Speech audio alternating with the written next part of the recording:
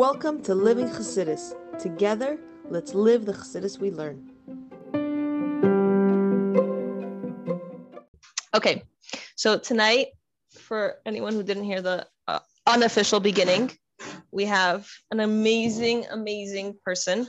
Chaya, on my personal perspective of it, Chaya has truly made a very big impact in my life and the lives of many others that I know. And we are so lucky to have her. Chaya is a wellness practitioner who uses somatic body work to unravel stress patterns and relieve chronic pain. She is a wife and mother who lives with awareness and integrates the somatic perspective within every aspect of her life. And we are so lucky to have her. Thank you so much. I'll pass that. If you're up for it, we'll put over here, and then they'll be able to hear you. Okay. Yeah. Okay. So thinking about what we were going to focus on tonight, it's kind of like Iyar is my thing. It's like the time of year that even if I haven't done anything like this the whole year, I come out of my hole and it's like, Iyar, it's healing. So it was kind of like, what's going on? You know, she said, you know, this is not just my work, it's my life. It's something that I would say take pride in, you know. This is how I live, and this is what I learn, this is what I do, and it's what I share with who I am, and what I do for myself is what I share with my clients, in obviously according to their needs. So as I was saying, well, what's going on for me? It actually made me realize something that had happened for me as we came out of Pesach. And kind of, well, we think of what's Pesach. Pesach is hard work. It's actually the physical, grueling work of taking each piece of chametz. Chametz is our ego. Chametz is our resistance. And actually taking each piece and trashing it. And I was thinking, well, what actually happened to me between Purim and Pesach? I actually had a scenario with one of my kids' school where they were trying to dig into one of my children's behaviors and what was going on, and being very judgmental. Sometimes schools do. It's not a school in Crown Heights, so no one knows which school it is. It's okay.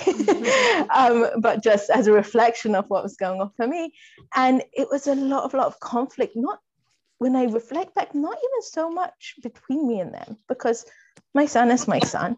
He's going to be my son. He has special needs, so it's very complex. And he's going to be who he is, whatever I do for him. And, but I realized the energy in me was one of literally having to dig through, having to justify, as in like, what piece do I keep? What piece do I throw away? And how do I do it? And how do I get through this resistance? And Pesach vacation was amazing, because however hard it is, it's like your kids are yours, and you go on trips and you have fun, and we're all exhausted, but you're in a bubble and you just kind of really enjoy your children when you can actually have your eyes open after all the exhaustion.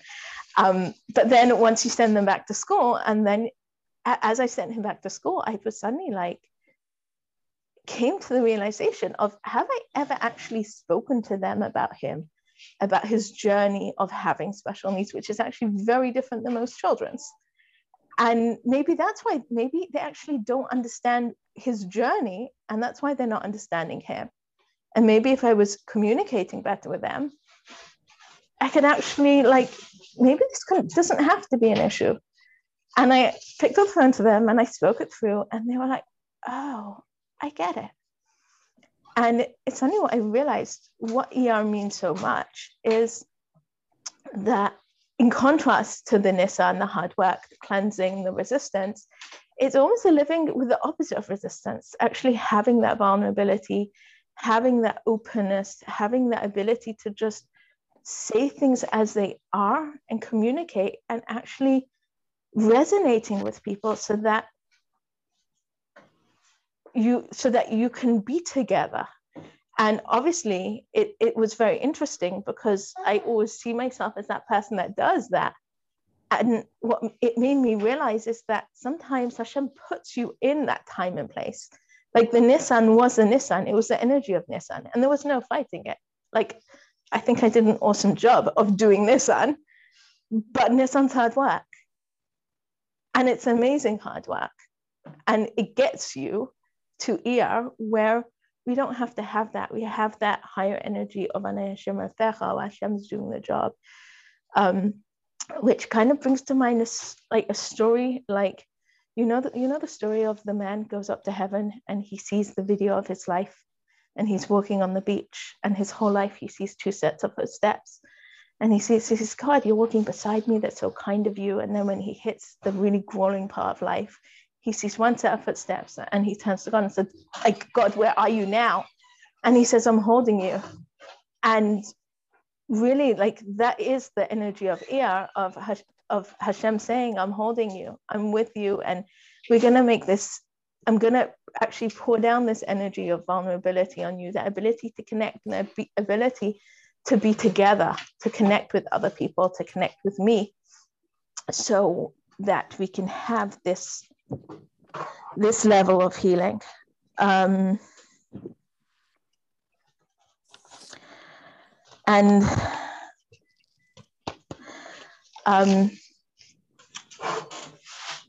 it's interesting because in somatic experiencing, I know many of you said, some of you said that you have some background, some of you don't.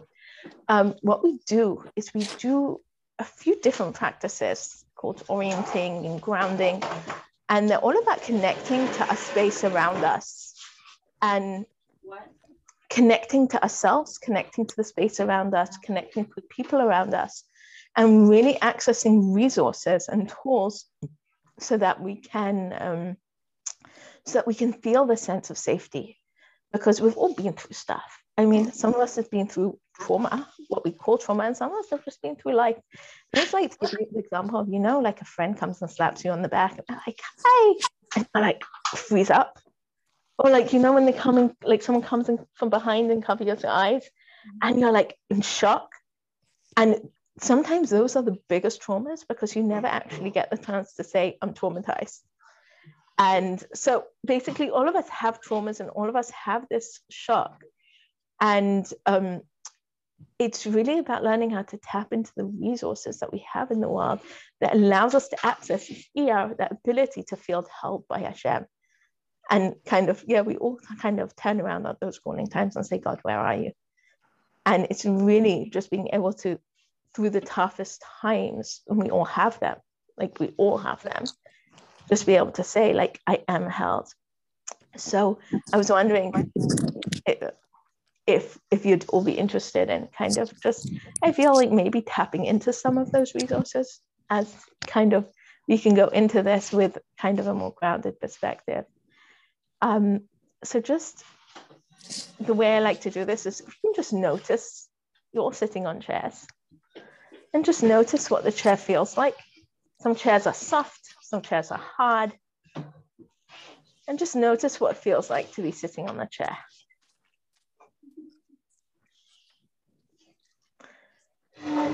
And as you notice yourself sitting on a chair, where do you notice that you're sitting the most of all your body? Where in your body do you notice that you feel the sense of sitting the most? Yeah. And then notice if your feet hit the ground and what the ground feels like. Is it warm? Is it cold?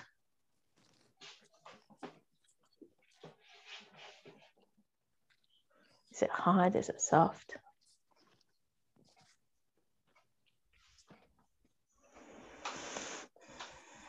And as you're noticing this, notice what changes about your body. What I usually notice is my breathing.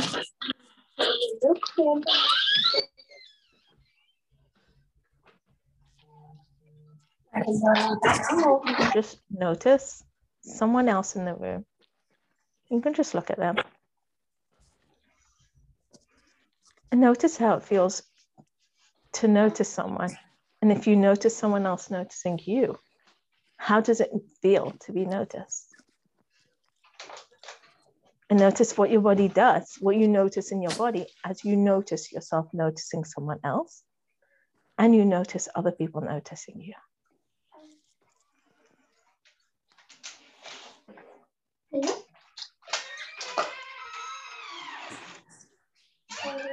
And then you can just notice one thing in the room.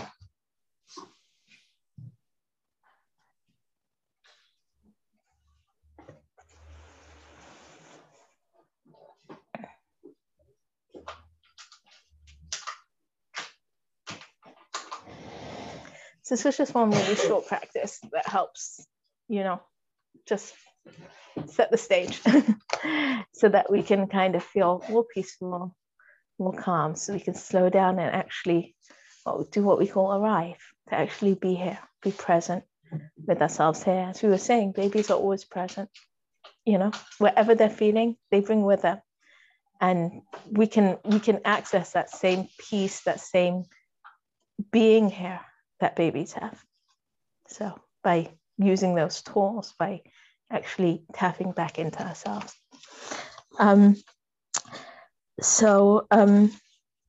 Something else that came to mind as I was exploring what Iyar is, it's interesting that it's rainy season, so this really came to mind. The concept of Geshem, because Geshem, as like an older teenager, young adult, was something I always struggled with. The minute the sky was gray, I would have migraines, and it's science. The dampness in the air increases the pressure and it hurts. What? The damp. It really it gets into your sinuses. It's air pressure, and air pressure changes. They cause headaches. And I kind of accepted it. Rainy days I have headaches, gray skies I have headaches, and that's that. Until one day something made me question it, and I turned around to myself and I said, Geshem is Gashmias. Hashem wants to give me something, and I'm obviously not ready. I hate change. Change. No, I can keep the same, and I'm good. And I turned to myself and I said, yeah, I hate transitions. I hate change. But then I'll turn to Hashem and say, I want you to give me good things. And then I'll get a headache when he gives me Geshem, which is Gashmias. So I need to turn to myself and say, why? And something clicked one day. And I said, I don't know how long it's going to take, but it's a commitment for me. If Hashem's giving me something, I'm going to ask myself what it is that I'm resisting when he's giving it to me. And every time it rained, without fail, I'd get a headache. And I'd say to myself, okay, I feel it right here. It's pressing on my head, and I'm not being permeable. I'm being thick and hard and resistant, and I'm not taking it in. And I just sit with it, as we do in somatic work. We just sit with it. And I drew in as many resources as I could with, I'm here, I'm feeling the sense of presence and the grounding. And slowly but surely, my headaches lessened, and I'd actually feel like Geshem is Gashmias. Hashem wants to give me Gashmias, and every single time, and literally, I would see it every single time. You've been to my room in where I work now. I can tell you, it was the day that the tenant moved out of that room. It was a storm, and I booked a client for that night for 7:00, and she told me she would be out by 6. And I was like, I knew she was super clean, and I was like, I just need to sit on my massage table and I can work in there tonight. And it was a storm, and she was still waiting outside when my client came. Literally. And it was so much rain that night, and that room has been such a bracha. It's completely changed what I do right here so much. And I can tell you, since then, every single time, I can feel that there's a massive, massive rain. And I'm like, what's Hashem going to give me? And he always does. Mm-hmm. And Hurricane Ida, is that what it was called? Mm-hmm. The last hurricane, the one that everyone got flooded. Yeah. So again, it was pouring and pouring and pouring of rain. And I was watching it climb up, and I was trying to push it so it wouldn't flood my house.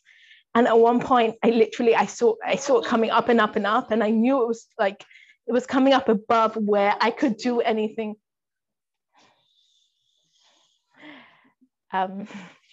it was coming up above where I could do anything beyond to make sure that it didn't flood my house, and either would it wouldn't. Baruch Hashem, we didn't get bad damage. A door I discovered is amazing.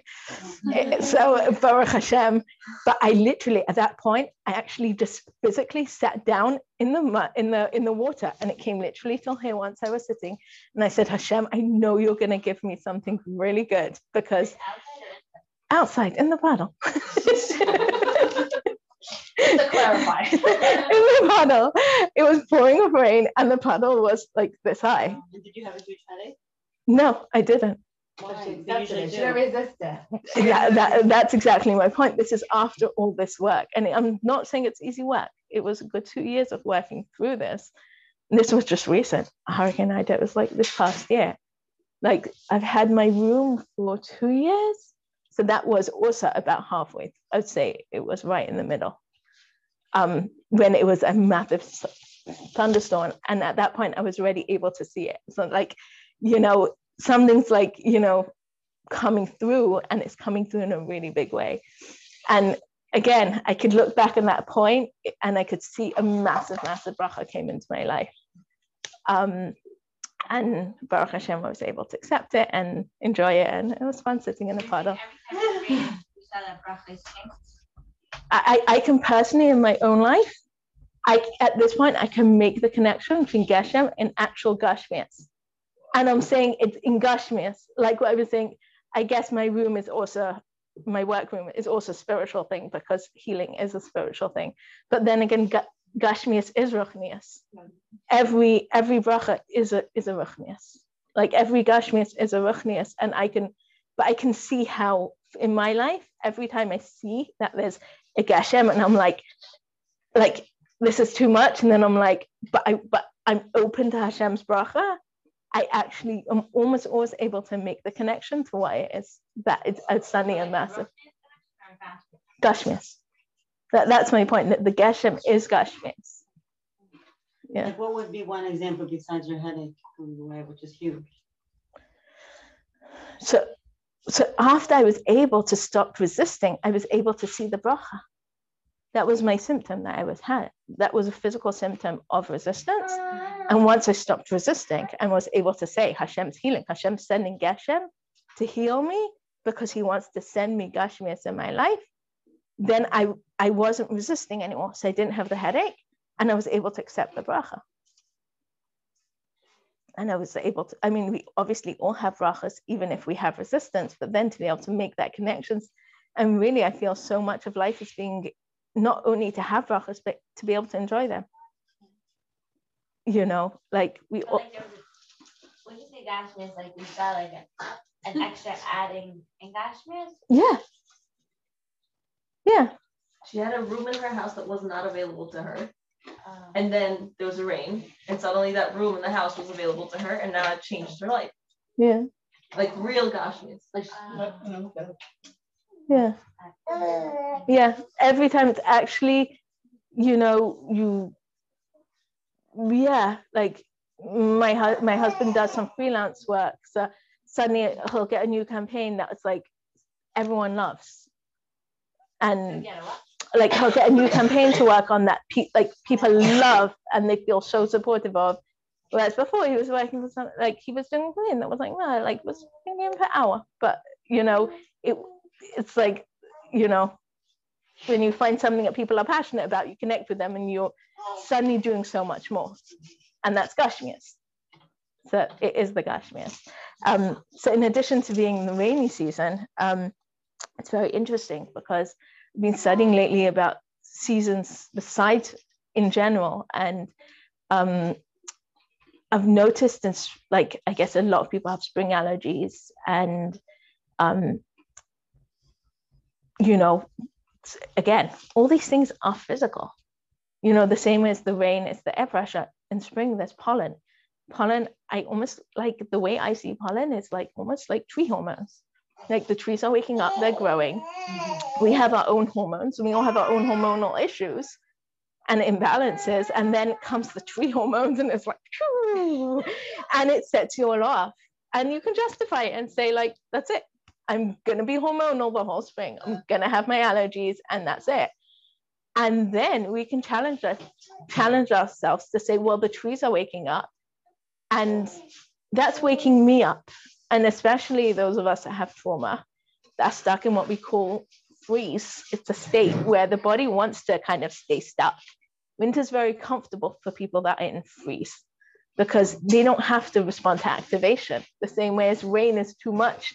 It's too much to be permeable, too vulnerable to be open to change. The same way to wake up to spring, to challenge, to growth, to expression, to take off your coat, to be seen beautiful. Yeah, it's very hard. I like my sweater. I'll keep it on as long as I can. Yep. I'm a freeze person too. I completely relate. Completely relate. And again, it's just a challenge to turn around to ourselves and say, it's spring. I can wake. Oh, I wouldn't even say I can wake up. It's like, what am I afraid of waking up to? Where do I feel in myself this fear of waking up? And what is it about waking up that's too much for me? And to actually nurture ourselves and connect to ourselves so that we can actually start to feel the fear. And I love the expression feel the fear and do it anyway, because I feel like it's such a somatic concept. And people think that when you go into the self-compassion and the feeling the fear, that you're going to kind of flake out on everything. And I've been studying self-compassion a lot. And what they talk about is like, there's a gentle self-compassion, which is the baths and the long walks and eating chocolate. I would actually say the long walks isn't in the category of gentle, because that's actually, and then there's the fierce self-compassion. When someone starts up with you, when are you going to just say, no, I'm not putting up with that?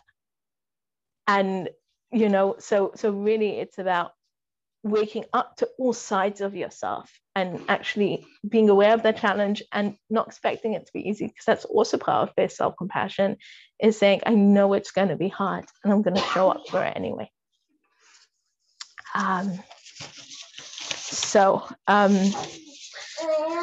To tap into some of the ideas of what we're doing in Iyar and what the Avodah is. So in Nissan, how far are we in? Okay, look at in Nissan we had Yetziat Mitzrayim. We went out Mitzrayim. And what's the Avodah there? It's the Avodah of Skafia. They left Mitzrayim. Baruch Ha'am, they went out, and there's an expression, you can take the monkey out of the jungle, but you can't take the jungle out of the monkey. So like monkeys, what are they? They, the instinctual creatures. And if they see food, they'll grab it. And whatever their instinct is, you can take them out of the jungle, but they'll still be monkeys. And in a sense, when the Yidden left Mitzrayim, that's, they've been so entrenched in the culture of Mitzrayim for so many years, they literally had to, in order for Hashem to take them out, they had to actually grab their dough and run out, because otherwise there would have been no way for them to be able to leave Mitzrayim. So this is the idea of the chaylesh and Strasberg, like when someone has an illness and they heal from it, most often they'll still have a scar from it. They'll have something that they're left with that marks them. And that's the concept of Nisan. That's the concept of Yetziat Mitzrayim. And then we get the concept of Iyar, which is Hisapcha. And you see when we have the Omer, the Korban Omer on Pesach was barley, which is animal food. And then you have the Korban Shtei HaLechem, which was wheat on Shavuos, which is human food. And what's the avodah of the Omer? Every day to work on each one of the midas, to turn them over from the nefesh bahamis into the nefesh alakes. And when it says Anochi Hashem Rafecha, it says Kol machla shesamti b'Mitzrayim lo yasim alecha. So when I read that line, I had an issue with it. We are all neshamas that were in Mitzrayim. We're all traumatized. We know that. We're traumatized from them. From then, I am saying, like, the trauma of Mitzrayim, it's in our genes. As Jews, we carry generational trauma. And Hashem saying to us, every machla that I put on Mitzrayim, I won't give to you. And that's not a possibility because I have it in me. So what is this concept of Iyar? The Rabbi Yitzchak Ginsburg, if anyone likes very, very deep, complex stuff, I love reading it very slowly and interpreting it. Yeah, unbelievable stuff. So he has one concept that he writes about, the Yad Hashem. So the Yad is the Yud, is the 10 fingers of Hashem, and the Daled is the 4 levels of Hashem's so-called surgery when he's healing.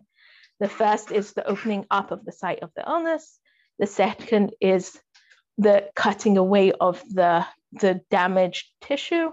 The third level is the cleansing it out of all the kind of the residue around the wound. And the fourth is the sealing it up and closing it up as if there was never any injury or any damage there at all. So this is a level of the surgery of the Yad Hashem.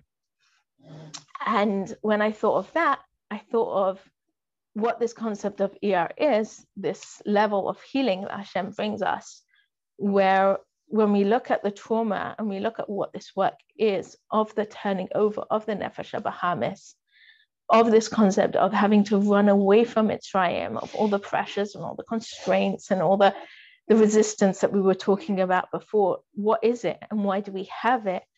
And really to break it down in the Chesed Shebachesed, of the Chesed Shebegvura, each day, every tiny bit of each attribute. We don't do a week of Chesed and say, oh, Chesed. We actually break down what Chesed is.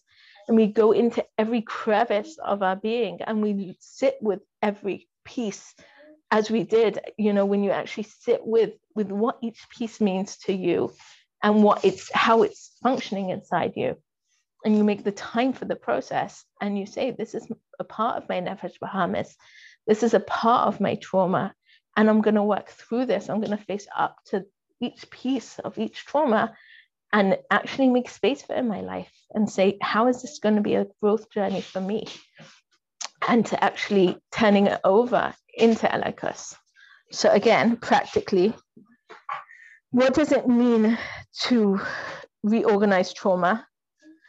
What does it mean to heal so that we can turn it into Elikus, so we can have this concept of Yad Hashem, so we can be healed in a way that it never was? Well, we have the Rebbe as our guide, and there's many stories. I read one in particular today about a man called Jaza, and he called up the Rebbe and he said, my son has cancer in his leg and it's going to have to be amputated, please help. And he got an answer from the Rebbe saying, I'm looking forward to hearing good news. And sure enough, he called back Friday and said, well, the scan was clear. And the Rebbe really believed in that healing. And he called us to believe in that level of healing. Yeah, where the scan was clear. It wasn't there. And he called us to believe in that level of healing. And he still does call us to believe in that level of healing, where we can really have, complete healing as if it never was.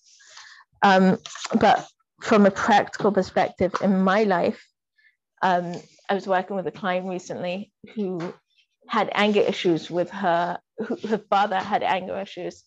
And she was sitting with it and she was holding back and she was talking about the physical pains that she was having. And at a certain point, so she was saying she had this pressure in her neck. And I really encouraged her to actually get up and to push against me and to push me away. And I said, I represent your father. And I'm encouraging you to stand up to me and to push me and to find your strength, a peaceful strength, but a strength. And she was like, no, but why should I have to? And he should get over it and he shouldn't have this anger. And again, as we worked through it, she really came to terms with the fact that Hashem brought her into this.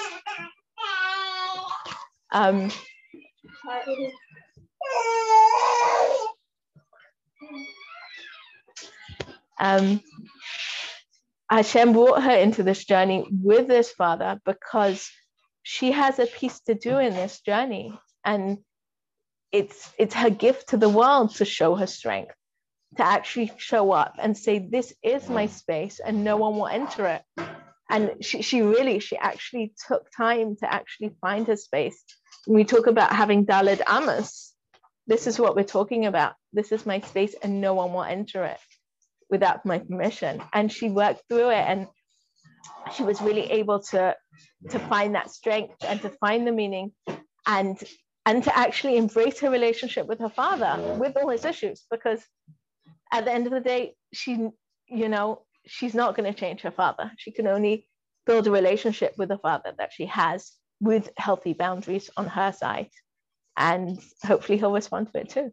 We've yet to get to that part. This was recent, but she did amazingly. I'm really proud of her. So that was her story. It's interesting because actually my notes here, so I put in the idea of the gentle self-compassion and the fierce self-compassion, and we talk a lot about something called healthy aggression, because very often we kind of expect someone else to change. We expect no one to infringe on our boundaries, and when they do, we go and eat chocolate, and it's like, no, it's my responsibility to protect my boundaries. And I can eat chocolate if I want to, when I want to, but it's nothing got to do with the boundaries. Chocolate should never be anything got to do with boundaries. Boundaries are boundaries, and chocolate is chocolate. So it was really nice to see her actually realizing that, hiding away in her room wasn't an answer. She's denying her father relationship with her. She's denying herself relationship with her father, and even more, we take these issues to the next generation, and we all do anyway. But the more we work through, the more awareness we can do it with. And it's Hashem. She's. But like, she's not gonna have a proper presentation. He can be angry. What? He can be angry. And then she's not gonna have a proper relationship. He's going to be angry anyway. So is that really building a relationship? Whatever relationship listen, if your relationship material, people, so it's an interesting one, because they say very often that there are times, I haven't seen it past, I have seen it in one case personally, actually. There was one relationship that I did fall away from, but it was very peaceful. A friend that we just stopped reaching out to each other. She was very critical. And as I did more and more of this, as I studied more and more of this, and kind of naturally integrated it into my life. As I integrated it into my life more and more, I just stopped being tempted to call her, because that's not building a relationship, that's like separating from a relationship. Yeah, but in every other case, I can have relationships with all kinds of people. And I have a friend I speak to, and she's very resistant to being self-aware. She's actually very into being self-aware, but she gets swept away with her emotions. And the whole time, if I'm giving her suggestion and she's not taking it, and I'll just be like, okay, let's change the subject and we'll move on. And we have the funnest relationship, and everyone's like, how? Because I'm not trying to change her life. If we get into that rut of me trying to change her life, and I realize that she's not interested, it's like, change the subject, and we'll find a million other interesting things to talk about, because you know what? Her problems are not my problems. I love helping her. You'll actually say like that shouldn't happen? With her, yeah, but that's our dynamic. That's our dynamic. What I'm saying is, you find the dynamic that's healthy. With her, it's let's change the subject. With someone else, it will be something else. But it's a friend, and she's aware that that she doesn't like people to change. She likes to be able to sit in her problems, and I'm like, okay, fine, your problem, like, enjoy it. And then when she comes out of that space, and she'll laugh at it, and it's cool, like, it's great. But we can be friends, because I don't try to change her. However unhealthy her habits are, it's not my problem. I can have a friendship. So we shouldn't have to give up on our friendships, on our relationships, because someone else has problems. I've also seen how somebody could set their healthy boundaries and their mode into the relationship, and the other person, without anybody trying to change them, but the other person kind of adjusts based on that. And it can make a very powerful shift, and then they can, even though you never tried to change the other person, just by you working on yourself, that in of itself will work. Yeah, it is. And they say in marriage, they say most of the good therapy happens independently. I don't agree completely in marriage. I do think it's very independently. I don't agree completely because I do think marriage therapy is very, very important. But I think they both have a very powerful impact. I don't think either work without the other. And for that reason, I think it comes to a point where there's something that has to be done together, but so much of it can be done alone, and the other person does move along. Mm-hmm. It's kind of really amazing to see.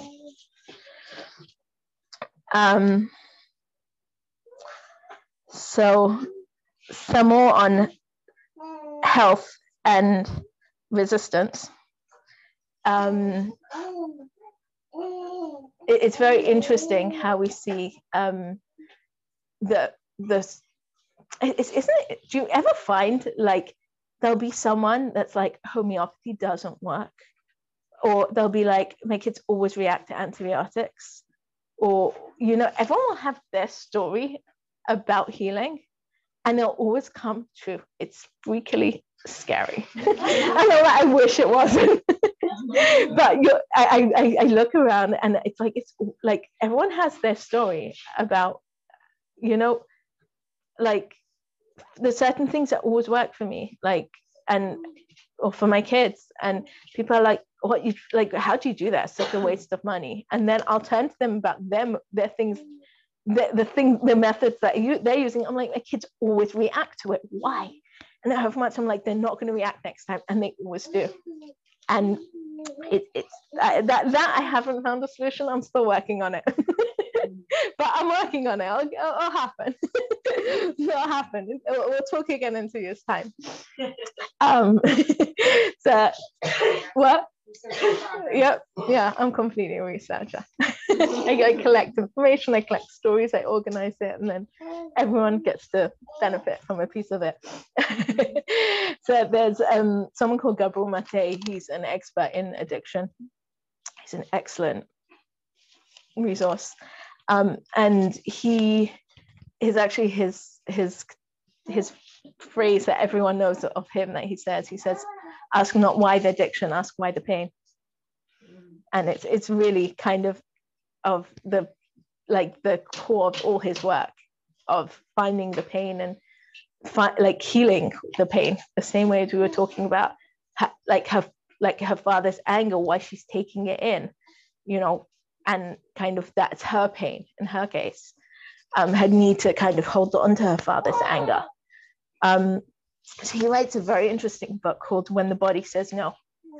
And he explains how in all his work, and he studies people that he's a researcher, and all his patients, and they have all these like nervous system conditions, but the very physical ones, the tremors and the breaking down of the nervous system. And he said he once had a patient come in with a condition, and he said, I know it's not that because they're not nice enough. Yeah, and it wasn't actually, it was a completely different issue that wasn't an absolute autoimmune breaking down of the nervous system, and they just weren't nice enough to have that. So in a sense, it's very interesting because it comes back to the same thing of what is nice and what is health, what is this concept of Ani Hashem Rafecha, and what is living without restriction. Is it running to your room when your father screams, or is saying, I deserve space in this home, and I'm not going to take up his space, but he's not going to take up mine either. And finding that presence in yourself, finding that safe space in your own existence, in your environment. As we said, even in the chair that I'm sitting on, knowing that it's holding me and I don't have to do anything to be sitting on this chair. Just knowing that this chair was created to hold me and it's strong enough to hold all of me. Think about it, a chair. I have to say more. It's like a chair. We can go into, all the amazing healings Hashem created. But we can keep it so simple and say, Hashem created a chair to support me. And this chair has everything I need in order to hold space for me to be here. And we can really kind of take in the simplest healings that Hashem put in the world, the simplest. Yeah. No, finish your sentence. Yeah. No, I'm sorry that I missed when you said the person didn't really have a movement disorder because they weren't nice enough. I missed that. I'm sorry. Yeah. What he found was that all the people that had complete nervous system breakdown were lacking in boundaries, basically. And in the way he put it, they weren't nice enough. It was all people that had completely given up their life, had their parents move in when they were sick and looked after them and nursed them until their death. And then their parents passed away, and then they got this nervous system dysfunction. So he found that in order to heal, they needed to learn how to make boundaries. Yeah. What's the name of this person? Gabor Mate. The book is called When the Body Says No. Gabor. Yeah, I personally. Did they get healed when their movement disorder? So you can read the book. I'll tell you, I didn't make it to the end of the book because, I think it's an important philosophy to know, but it's a bit depressing because it's a lot of work to get through it and to know how damaging it is to the body to have a lack of boundaries. I don't think it's helpful. Which is once they healed from learning how so to some make boundaries, years, did they get healed? If you catch it early enough, you can heal. Yeah, a lot of them were way too far in. They had full physical breakdown of the nervous system, which wasn't healable. Which is why it's good to read a chapter or two or to talk about it, the importance of it. But I wouldn't recommend that that's the book you buy. I think it's like a good title to know. There's a few books that I'll have on my shelf and I'll be like, that book, but don't buy it. And all my clients will be like, well, no, like that book, but don't buy it. It's called When the Body Says No. There's another book called The Body Keeps the Score. And again, I'm like, the title says it all. It's a book. It took me 6 months to read. You don't have to buy it, but just read the title. That's different. It's a great book. It's just very tedious. So again, there's a lot of concepts that are important to have in your awareness, but to actually sit and read how broken these people were and how they were literally killing themselves. I'm like, you need to know, but you don't need to read chapter after chapter after chapter. So and at that case, when they were, I see people I see people like me and you, and I see people healing, and I see people really overcoming thyroid disorder by finding their voice. I see it because it's on the level of what we're dealing with. I mean, I hope that most of us are relatively healthy with our small issues. And you talk about blood sugar regulation is about dealing with exactly what we're talking about now, resistance, like that resistance to balance. A lot of these things are related, and that's a lot of the things I do see people finding that strength and that ability to regulate themselves, and it does pay off physically. Yeah, so yeah, it is possible on this level to heal through emotional work. Like emotional healing is very, very powerful, and it's possible to heal. And again, like we do it, we look at ourselves in this state, and we, as where we are now, deal with it so that we as I said, he was like a hospital doctor dealing with he was dealing with the most horrific stuff, like crazy, yeah.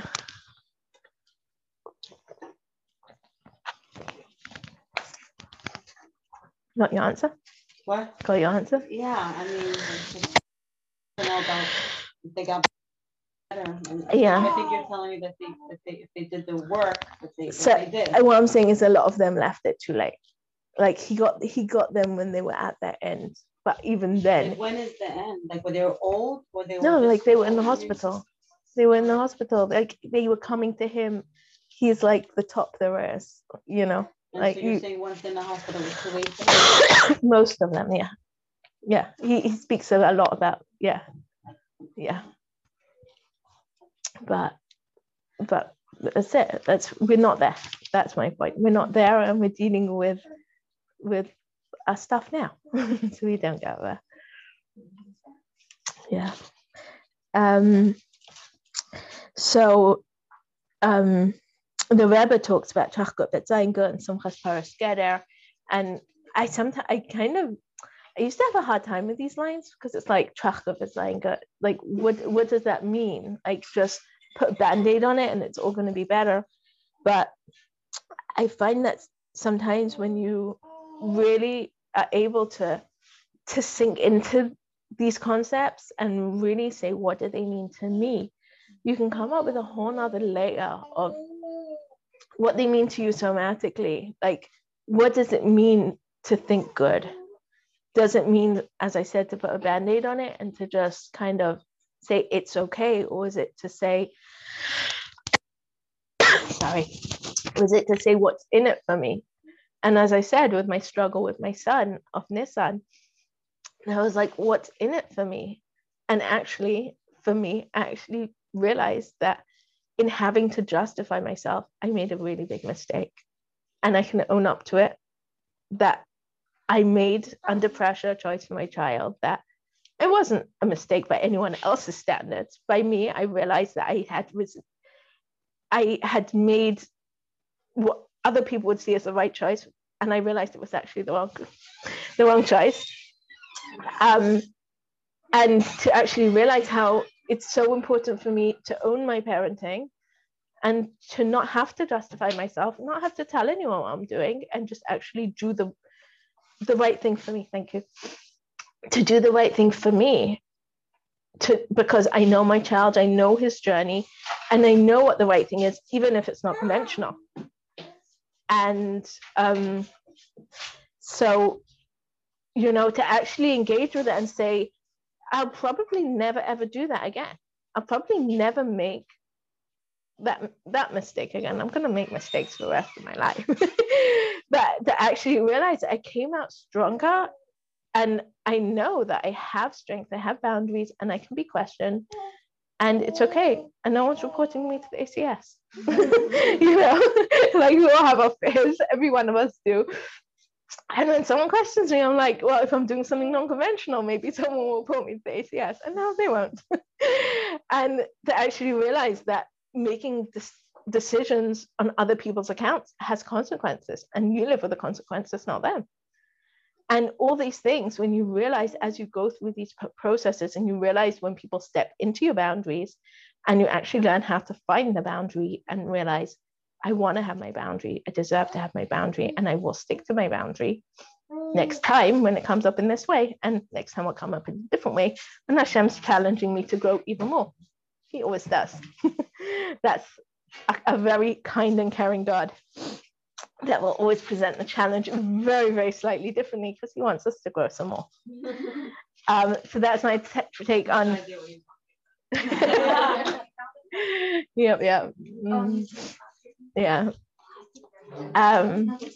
So that's my take on Chachkut Betzaingut, Simcha Paras Geder, all these kinds of concepts that we kind of think that we're just gonna wipe problems away. It's not really. It's about engaging with the problem and seeing Hashem's goodness within the problem. It's very interesting, actually, that sometimes they do show up in a more conventional way. My father was telling me today that his father had cancer while his brother was engaged, and he was engaged for a whole year. And he actually didn't make it to the wedding, but he was alive by the wedding, and he passed away a month later.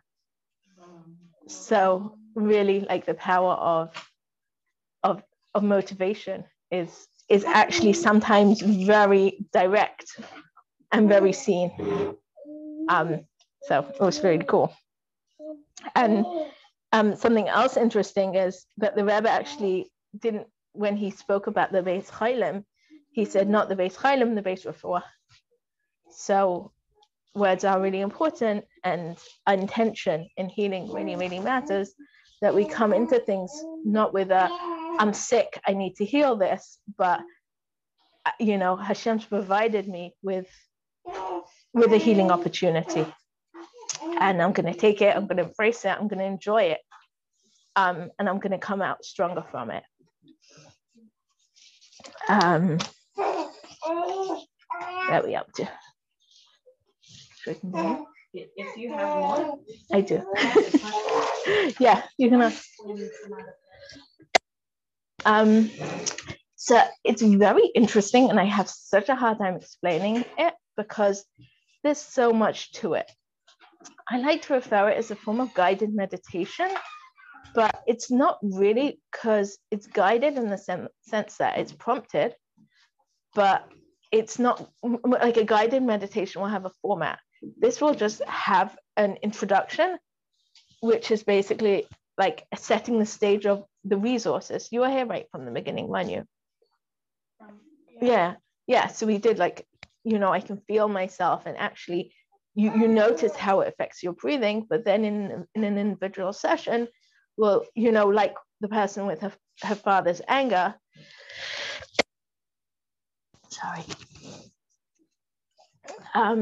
with her father's anger, so she started to actually feel the tension, and she could feel her father's invasion and the pressure that she felt from her father, and she started to work through that. Then we went into boundary work, and her actually pushing against me and moving across the room, so she was able to find her boundary. Then we found her introduced voice.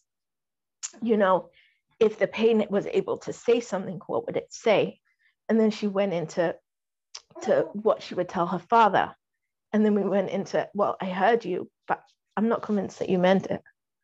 So she was actually had to say it again and again until she was actually convincing to me and convincing to herself. That's like, yeah, you don't mess with me.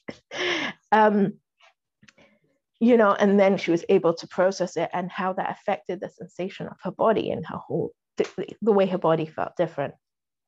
So really every session will be like 100% different.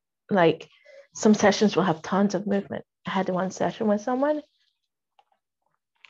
where she was literally went through in like 3 sessions. I could see her tracking movement from birth till about 5 years old. And literally throughout each session, she was like curled up like a baby. And then she was doing these thrashing toddler movements and tantrums. And then she was doing like preschooler, like lots of like climbing and self-expression stuff that she wasn't able to do as a preschooler because she was so restricted. And just physically, she was just going through all the movements. No emotional process, no story, just all movement.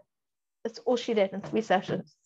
And it was amazing. She felt like, I can be an adult now.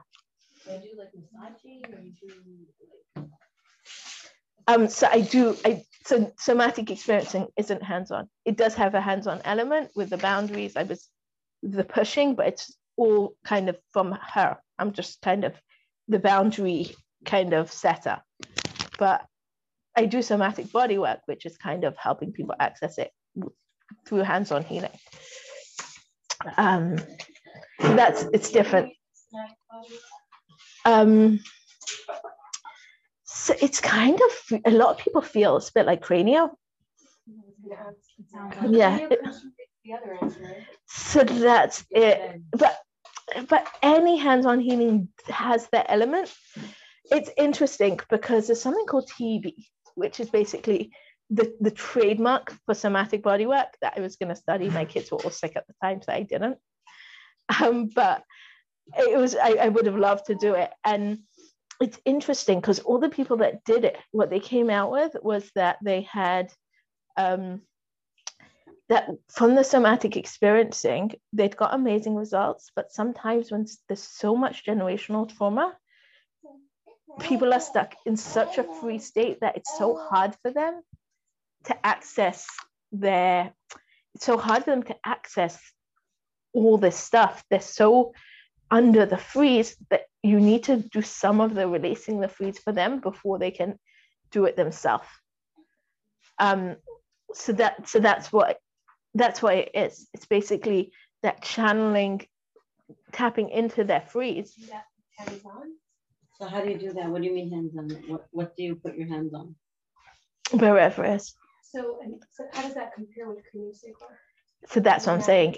Cranial has a very, I feel like I've never taken a full cranial course. Most of my teachers have studied cranial and communicated parts of it. And I've done a lot of cranial for myself, and a lot of my friends have studied cranial. But there's something about a certain protocol, a certain system, and a certain language that cranial uses that they use. So it's a system.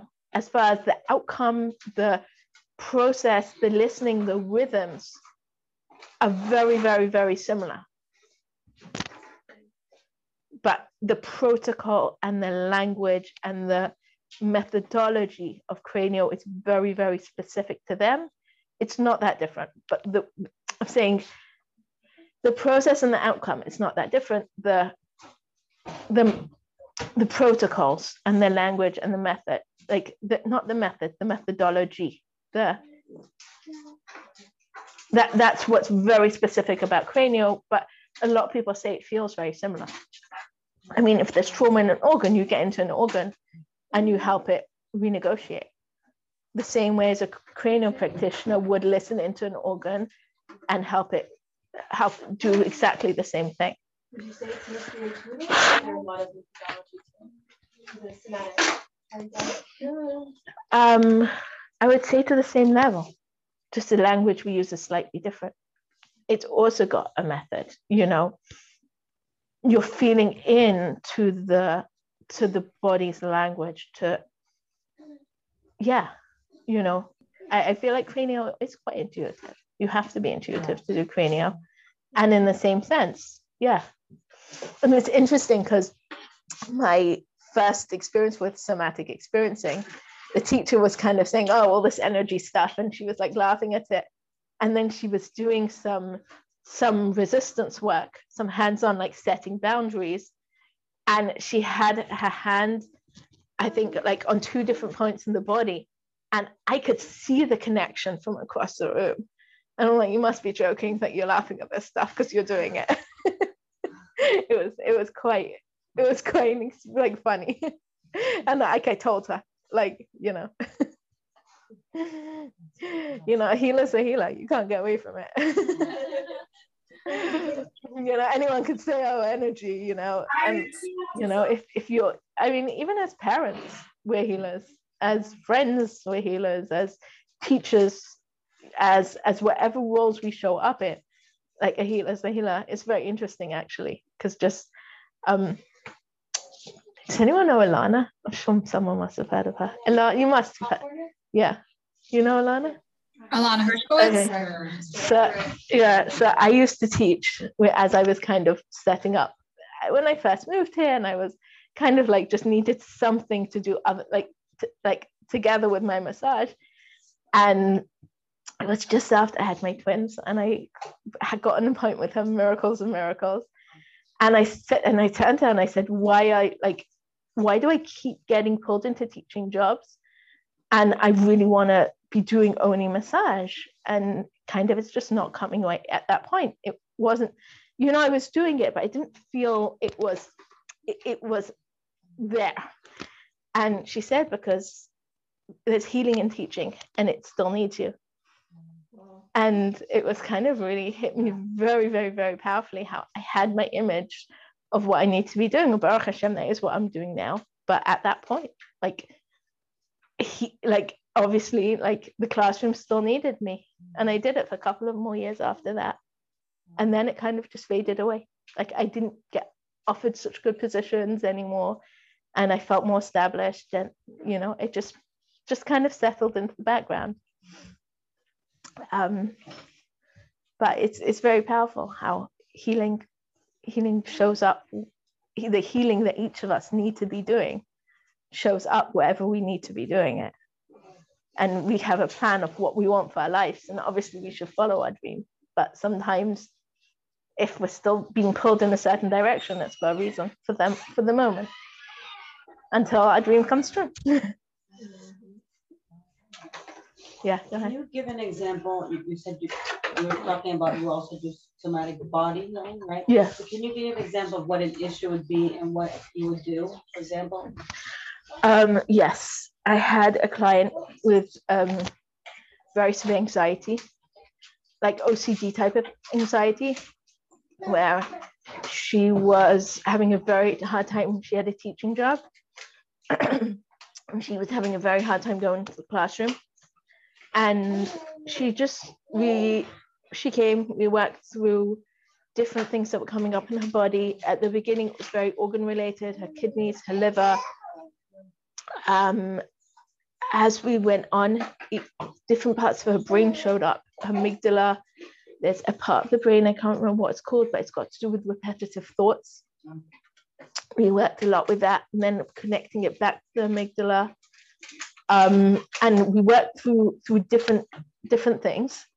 And it was very interesting because at one point, she said her toughest class, she was doing a kashrus lesson, and she brought in, I think it was a chicken to, I know, better her than me. No. It's funny because for someone with anxiety, she had like really bad anxiety.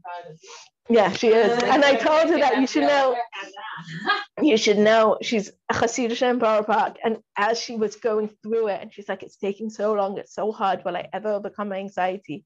And I kept on telling her, you know what? Hashem brings you here, and it's your strength that your students need. And she's like, but it's not that type of school. It's never going to happen. Like, we're not vulnerable. Like teachers are teachers. We're not meant to be human. We're meant to just show up to class and teach. It's not like, oh, my teacher has anxiety too. No, I'm not allowed to have anxiety. And no one's allowed to know that I have it. And I need to cover up. And I said, okay, so functionally you will cover up, and you're doing a great job. But Hashem gave it to you for a reason. And kind of, as long as it's still in your life, it's in your life. And there's nothing you can do about it other than keep on showing up here and keep on doing the work at home. And Baruch Hashem. So anyways, so she was in class, and she had this chicken, and she turned to the students and she said, you should know the chicken soup from this chicken every single year without fail is the best chicken soup ever. And you can even come to my house on Friday night to taste it. And one of these cool kids, I mean, cool, Borough Park Hasidish, but every class has the cool kid, came up to after class and said, Mrs. Whatever, can you offered that we can come to your house to taste your chicken Friday night. I spoke to the other girls, and we really want to. Can we? And she's like, you're for real? And she's like, yeah, I'm for real. We really want to come to your house on Friday night and taste your chicken soup. So she went to the principal, and she asked the principal, and the principal happens to be Arp's neighbor, and she said, yeah. And she made a farang on Friday night, and all the kids came over and they tasted her chicken soup. And this was not a farang, as in it comes it.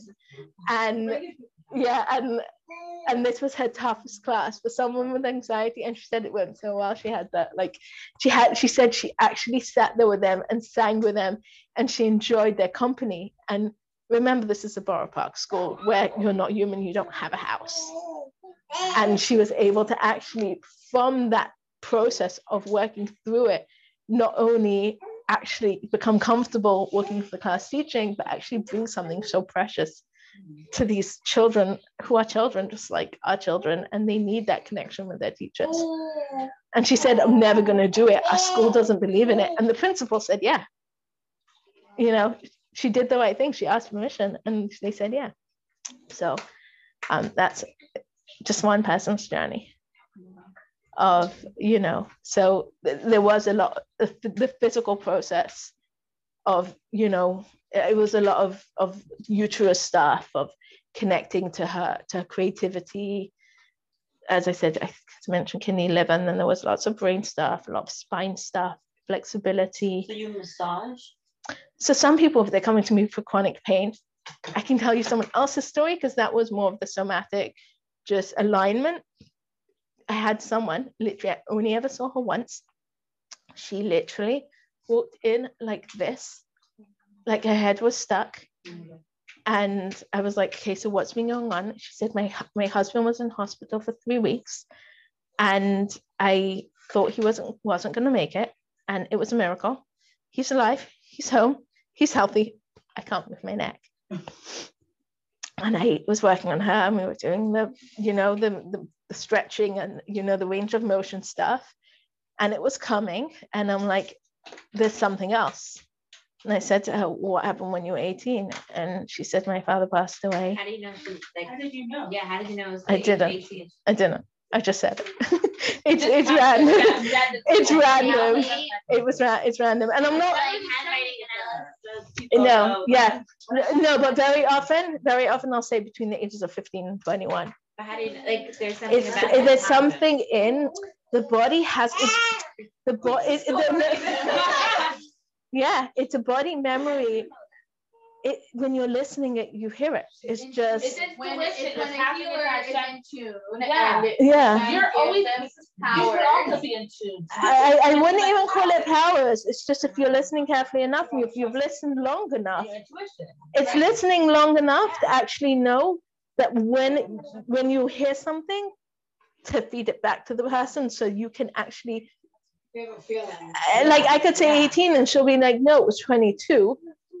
But she was in that sense of 18, of that in-between phase of I'm grown up but not quite ready to be independent yet, which is what the concept of 18 is. Yeah. It's not a number, because the body doesn't know numbers, the body knows stages. And when I see that beginning of the emergence of independence, I'll call it 18. It might have been 22, but in her case, it was pretty close. And she said, my father passed away. And I said, one second, you said your husband just about made it. Yeah. You thought he wouldn't, and you got stuck there. And now he's made it. Your body's like, oh, now I can freak out and say, she wasn't able to do it while he was sick, because she was managing. And the minute her body could start talking, it spoke and said, I got stuck here. And she walked out full range of motion. I never saw her again. Hopefully, because she kept her full range of motion. No. This was about 3/4 way through the treatment. After we'd done all the range of motion stuff. What range of motion when you massage her neck? The movements, the stretching, the massage, I'm saying it's more than just massage. There's muscles. Some of them you can't massage, but you have to actually like cracking? No, I don't do cracking. I don't believe in cracking. Yeah. Why don't you believe in cracking? Because it's like you push and shove, where's the support? It's exactly the opposite of the somatic. It's like, I expect you to be strong and straight without giving you any support, which is exactly the opposite. So no, so I have a chiropractor that I love. I was there with my daughter today, and my daughter, who was very, very, very, very quiet, she literally was on the table, did not stop talking. He was working in her mouth, and she was just jabbering away. And we were just laughing. And he said it's going to take 9 months. And he's been going to her. I've taken her, I think, for 8 treatments over the course of 5 months. And she was literally could not keep her mouth shut talking. And I think that's, but then again, he's not all about spinal alignment. He's about creating a support system throughout the body. And massage doesn't do that. It does. I mean, I use practitioners that work like me. I can tell you his name. He's unbelievable. See close by, far away. Williamsburg. Yeah. I love that system though. It's providing the body the tools for it to heal itself in a certain sense. That is such a chiddush. For what? Chiropractor or for systematic? Yeah, it's the system. Or not, because there's certain that's kind of that's what I said. Then there's such a hashgacha pratis that was there today, and that we were laughing at literally how much progress she's made, and literally her whole personality is like it's a whole different thing from physical work, and it's amazing. But that's what happens when you set the stage of support. Most chiropractors will create an expectation without putting in the support. And that's why I won't go to those kind of chiropractors. Like I went to one that stretched my back. Is that what? Stretching my back. Stretch? I felt like I was taller afterwards, even though I didn't look that. There's not, that sounds nice. I'm saying no, the stretch. It's really painful. He held my neck, the chair pulled in, and I'm like, Oh, no. Okay. It's great job. It was a lot. Right, so like when they crack your back and things like that. I don't like it. I feel so good afterwards when they do like a good chiropractor when he like just like takes you, just like pulls you, like because like I get released my chest, and he has to like. So maybe for you it works. I know that for myself, most often when I go for good treatment, I like walk out and I'm like I want to dance. So that's for me what it is. Like I know my body's flowing. I can feel that I'm moving well. And I feel motivated to move. So whatever it is, you have to know yourself. I'm anti-clicking because for me, it's kind of an expectation of the body. And I think also there's a reason why discs get pulled on. When I do a lot of pelvic work, it's a lot of like, and I work with tailbones and I see when they're crooked. And it's not just a tailbone. You can't just move a tailbone. There's the whole pelvic structure and there's all these muscles that are holding it in place. Yes. And I watched tailbones move. I just worked on someone and literally in one session, her tailbone went from being like 0.5 centimeter to the side to being dead center. I can't say it always happens. Well, depends. And that's what I'm saying. It depends. It depends what. So that's it. The muscles around it, and you continue supporting the muscles around it. So then the pelvic bone, not the tailbone, is not going to fight it. But when you move the bone without the muscles supporting it, 100%. then the muscles are going to keep pulling it in that direction. It's just It's a different mindset. You can go to have the same motion. It's such a different mindset. Yeah. Wait, can you see it? You have to like feel it. The tailbone? The tailbone is deep. You have to and you have to measure right down the spine and find it. Standing for walking, can you like see it, or you need to like feel it out? Like anything with spine or. So if someone's rib thrusting, that's very obvious. From standing, you can see a whole sway back when someone's rib thrusting. Rib thrusting, when they're like kind of sticking out, when their ribs like this is rib thrusting. How old is she? 5. It's very hard at that age because it's such an in-between. It's such an in-between age, and I don't know anyone. I don't know. It could be. There's something called the galant reflex that could be, and you can hold her. If you want to do it yourself, just hold her mid back and see if it helps. Google the galant reflex. There's a few exercises that you can just do gentle holds down the spine. What? No.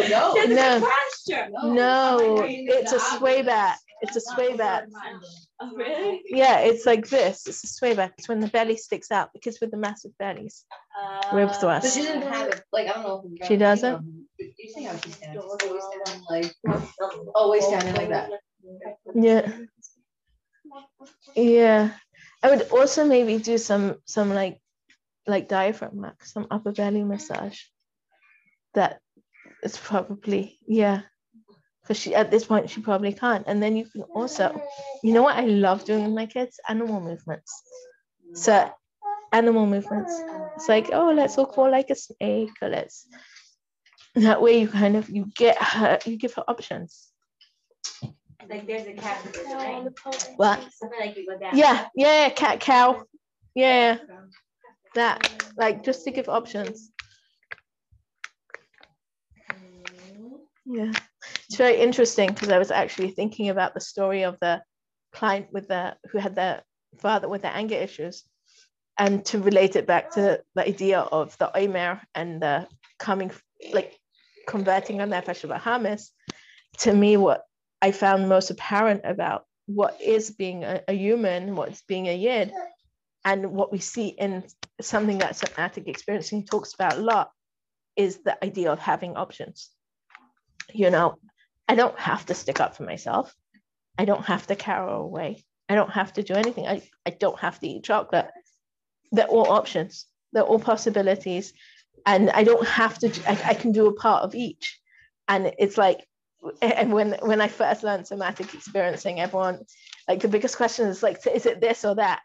And she's like, there's no or, there's and, you know, and it's just the ability to kind of not be all the way there, like not to expect yourself to, it's not like, am I going to get a migraine like when it's going to rain, or am I going to be able to be perfectly okay with everything? No, I'll just be where I'm at right now.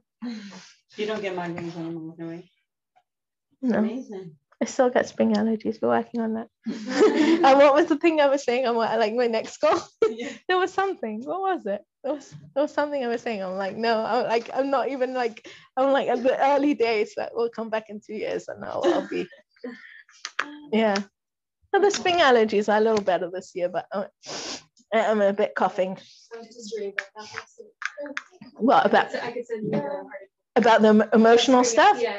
I love it. Yeah, because I'm very passionate. I have seen massive progress over the past 2 years, but I still have it. Like, yeah. All on the same tree. Oh, yeah. You feel like different trees have less of an exposure. I have the same tree exposure a lot, and just a lot of it, and many times. It's interesting. It makes sense from a physical perspective, like from the hormonal perspective. If you see it as like what I was saying, the tree hormones, it kind of makes sense. It does make sense. So what about men? Yeah, and they also have freeze. Like I'm saying, the reason why it's that freeze is that I don't want to wake up. I don't want to have to process this. I don't want to have to engage with what the challenge is. And yeah. Are you talking about women's hormones or the trees having hormones and us getting a reaction? Yeah, no. It's a physical reaction. You know, it's a physical reaction to the fact that the trees are waking up and they're calling us to wake up. It's funny because I think there are less men with allergies, and like that's not that, it's not a hormone, it's the trees are. Yeah, but they're calling us to yeah.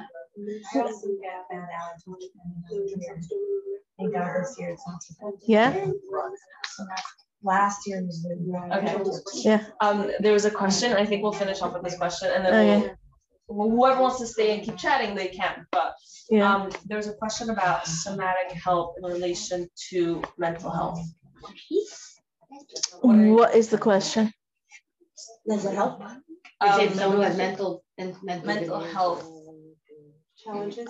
Yeah. So I'm gonna take it kind of however I take it. When someone, I mean, like I was speaking about someone that had OCD and anxiety, it was a very safe grade of it, and I was the only practitioner, she was saying, and I kind of said like she made amazing progress. When I'm working with people with anorexia, bulimia, drug addiction, I won't be the only practitioner working with them.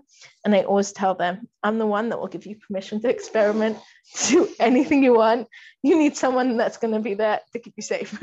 You need anorexia, bulimia, drug addiction, you need a psychiatrist. You need someone that can medicate as needed. You need someone that can admit you to a facility as needed. You need someone that's going to make sure that you're in the safe zone. Wait, but it doesn't, yeah. Well, no, so what I'm saying is there's priority is you need to be safe. So if there's dealing with severe drug addiction, with anorexia, bulimia, like if you're they're not to yourself, you need to know that you need to take care of those parameters, then you can work on yourself at the same time. But like, so yeah, you need to have a basic safety. So that's what I'm saying. I won't be the only practitioner. I'll expect them to have a psychiatrist, or if it's kind of borderline, what if they don't? Then I don't feel safe. Yeah. What about like depression and anxiety? So I work a lot with postpartum depression, with anxiety, like the level of anxiety that I was talking about with this woman, she was literally, should I quit my job? Should I not quit my job? But that's not dangerous. What would have happened? Her husband was making enough money to get by. She would have quit her job. It would have been okay. I wasn't worried about her having a psychiatrist. Someone that could potentially overdose. And if they don't have a psychiatrist, that's not responsible. I can't be working with them when I don't feel like they're safe, because I could be bringing up stuff. Right. You don't know when you start engaging with your trauma what's going to happen. And if they're on abusing drugs, I can't take responsibility for that. I won't. And how does this process work with something like depression or anxiety? I feel like that was a really good one. I had another person with OCD also, and it was before I learned somatic experiencing, and she actually had a therapist. It was quite severe. And after about 3 sessions, she hadn't told the therapist that she was working with me, and the therapist turned to her and was like, what happened to you? Like, you're actually doing what I asked you to do. and I barely see her. I saw her like for 6 weeks weekly, and then again 6 times of like every 2 weeks. And now she'll call me when she's in a rut. Every 6 to 8 weeks, sometimes 3 months, just as needed. And she'll call me, and sometimes if I don't have an appointment for 2 weeks, by the time I see her, she'll be like, I feel better already. I just needed to connect to the fact that I'm going to do something for myself. And then I could kind of get my act together and realize I just have to go over it. And she still has OCD, but, she just got herself a job. She's amazing. And she completely manages her life with OCD. And that's always my goal. My goal with people isn't to not have OCD, specifically with OCD. It's like, okay. So when she makes challah, she'll warm up the water and check that it's the right thing. And she has her whole ritual. And it's like the challah gets made, her kids get fed, her kids get hugs, and she actually got herself a job now. And what could be better to live a good life? Yeah. So yeah. Did that answer the question? Yes, thank you. Okay. Thank you so much. Okay. I think I'm gonna say thank you so much.